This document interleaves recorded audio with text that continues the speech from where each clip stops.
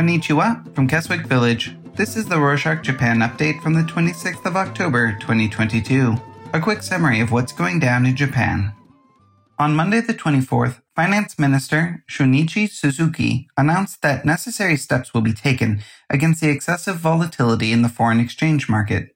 He told reporters that the government was, quote, monitoring developments in the currency market with a high sense of urgency, end quote. The dollar, which had traded in the upper 149 yen level early Monday the same day, plunged into the 145 yen zone shortly after Suzuki's remarks, since the market had speculated that the government had made an intervention.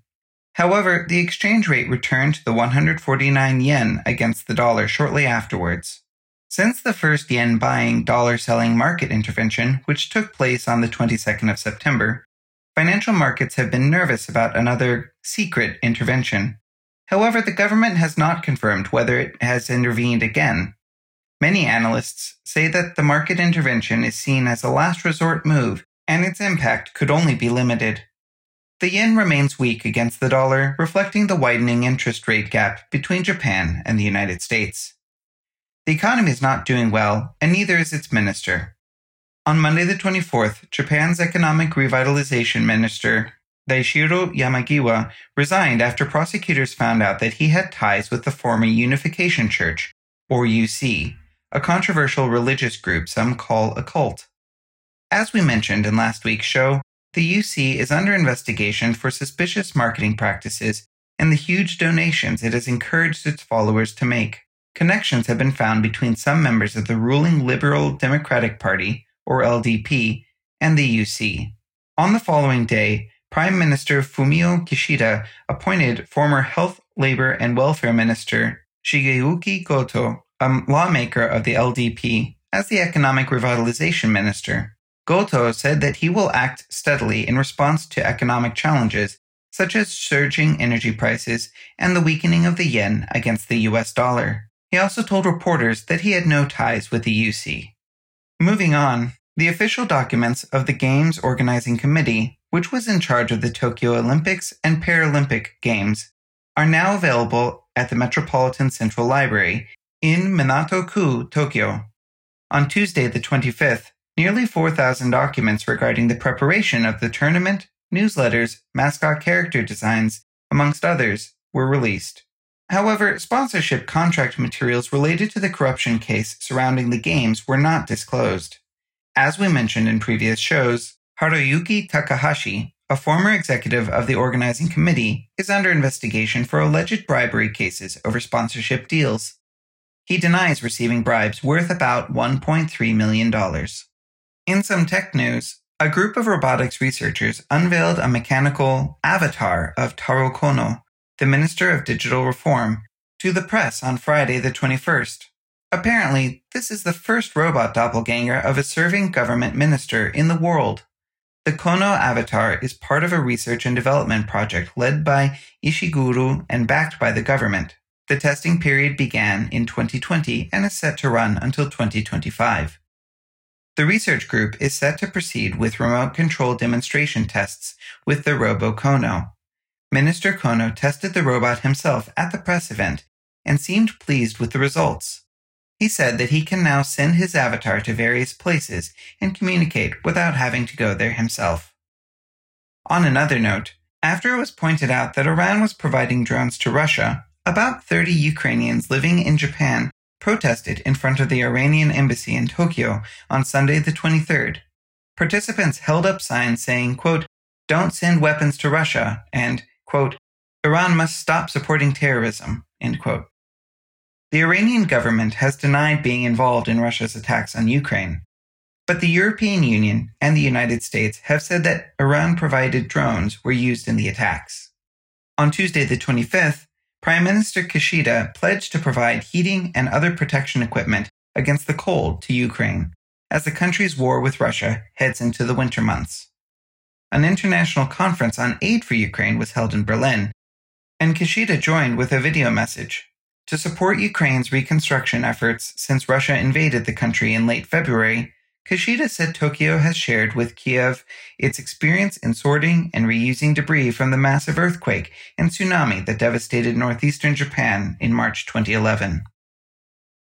Ukrainian President Volodymyr Zelensky, who took part in the conference virtually, said Russia's attacks have destroyed over a third of the country's facilities in the energy sector. He also said, quote, "Russia destroys everything to make it harder for us to survive this winter," end quote. Kishida reiterated that Japan strongly condemns Russia's missile attacks on civilians and civilian facilities in Ukraine, as well as its threats to use nuclear weapons. Following Kishida's pledge, Ukrainian lawmakers visiting Japan showed gratitude when they held a press conference in Tokyo before wrapping up their 12-day trip to the country on Wednesday the 26th. On the same day, senior diplomats of Japan, the United States, and South Korea agreed to strengthen nuclear deterrence against North Korea's military threat, since Pyongyang could carry out its 7th nuclear test. The gathering was held after North Korea held a series of ballistic missile launches, including one earlier this month that flew over the Japanese archipelago for the first time in 5 years. Following a flurry of recent provocative actions by Pyongyang, Washington and its 2 East Asian allies, Tokyo and Seoul, are boosting their defense cooperation. They conducted their first joint anti-submarine exercise in 5 years in late September, as well as joint drills to detect ballistic missiles early this month. In some entertainment news, the 35th Tokyo International Film Festival was held on Monday the 24th, after a 3-year halt due to the pandemic. For the first time in 3 years, local and foreign film directors and actors walked the red carpet and responded to cheers of the fans. 1,695 films from 107 countries and regions applied to compete in this year's festival, and 15 films were nominated. The festival will be held until the 2nd of November, and a total of 169 works will be screened. On Sunday the 23rd, Emperor Naruhito and Empress Masako attended the opening ceremony of an art and culture festival in Okinawa Prefecture. Emperor Naruhito said that he is sincerely pleased that art and cultural festivals are being held in Okinawa, since this year marked the 50th anniversary of Japan's getting back control of the southern island prefectures from the United States. Okinawa was the site of the biggest ground battle in Japanese soil during World War II. The battle caused 200,000 casualties, and half of them were civilians. The UNESCO advisory body approved a mountain railway development plan prepared by Yamanashi Prefecture, where Mount Fuji is located. Yamanashi Prefecture Governor Nagasaki said at a press conference on Tuesday the 25th that it was reassuring to receive a positive evaluation from UNESCO, and expressed his intention to consult carefully with the many dissenting local communities before starting the works. Recall that in 2013, Mount Fuji was registered as a World Heritage Site. According to Yamanashi Prefecture's plan, the railway will be a 30-kilometer provincial toll road connecting to the 5th station at an altitude of about 2,300 meters, near Fuji-Yoshida Interchange on the outskirts of the Yamanashi Prefecture. Speaking of Fuji, Snow Park Yeti at the 2nd station of Mount Fuji, which is known as the, quote, first ski resort to open in Japan, end quote, started operating on Friday the 21st. About 400 skiers and snowboarders visited the resort on the reopening day. Skiers and snowboarders dressed up in colorful costumes took turns skiing to celebrate the beginning of the snow season.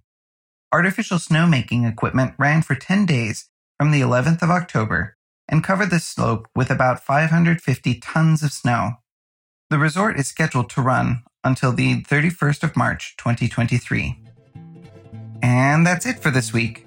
You may not know it, but Rorschach provides updates for some other countries too. If you know anybody who might be interested, let them know. Ready? Here they are, west to east.